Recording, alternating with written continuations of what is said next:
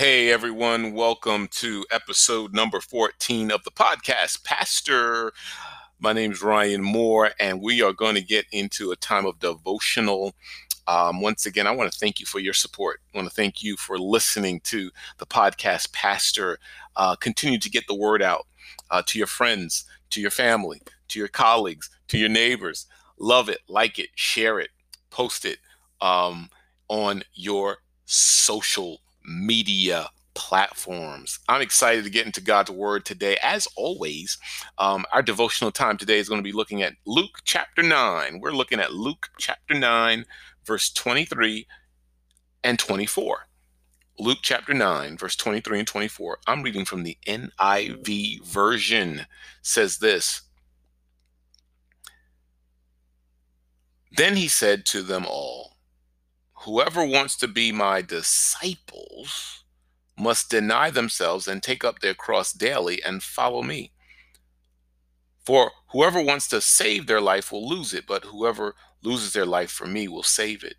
Are you a disciple?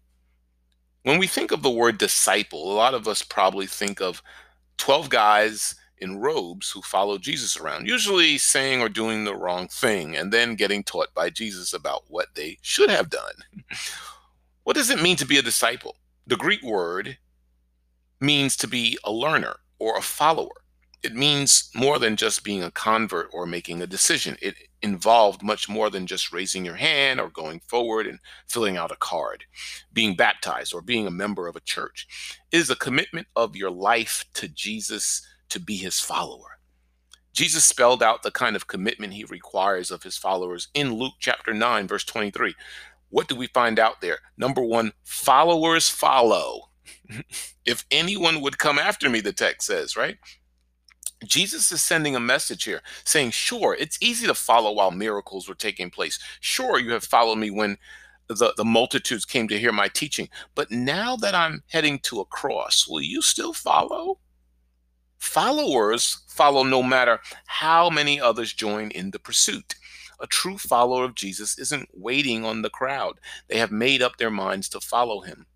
Followers follow because of faith, not feelings. Emotions will let you down, but the word of God will be the strength for every battle and test in life. Number two, followers deny themselves. Denying the flesh is part of following Christ, giving our dreams to him. Following Jesus requires losing ourselves and gaining Christ. Denying worldly appetites. The word tells us to crucify the flesh with its affections and lusts. Christ's desire for the gospel to reach the lost must become our desire. His goal must become our goal. Number three, followers take up a cross. We see that in the end of verse 23. Followers take up a cross daily. Following Jesus will get you to heaven, but by the way of the cross. Anyone who follows Christ will know the rejection, the pain, and suffering that goes with carrying the cross. Crosses are heavy. Carrying a cross means death. If you want to reign with him, you must die with him. You lose your life to gain it.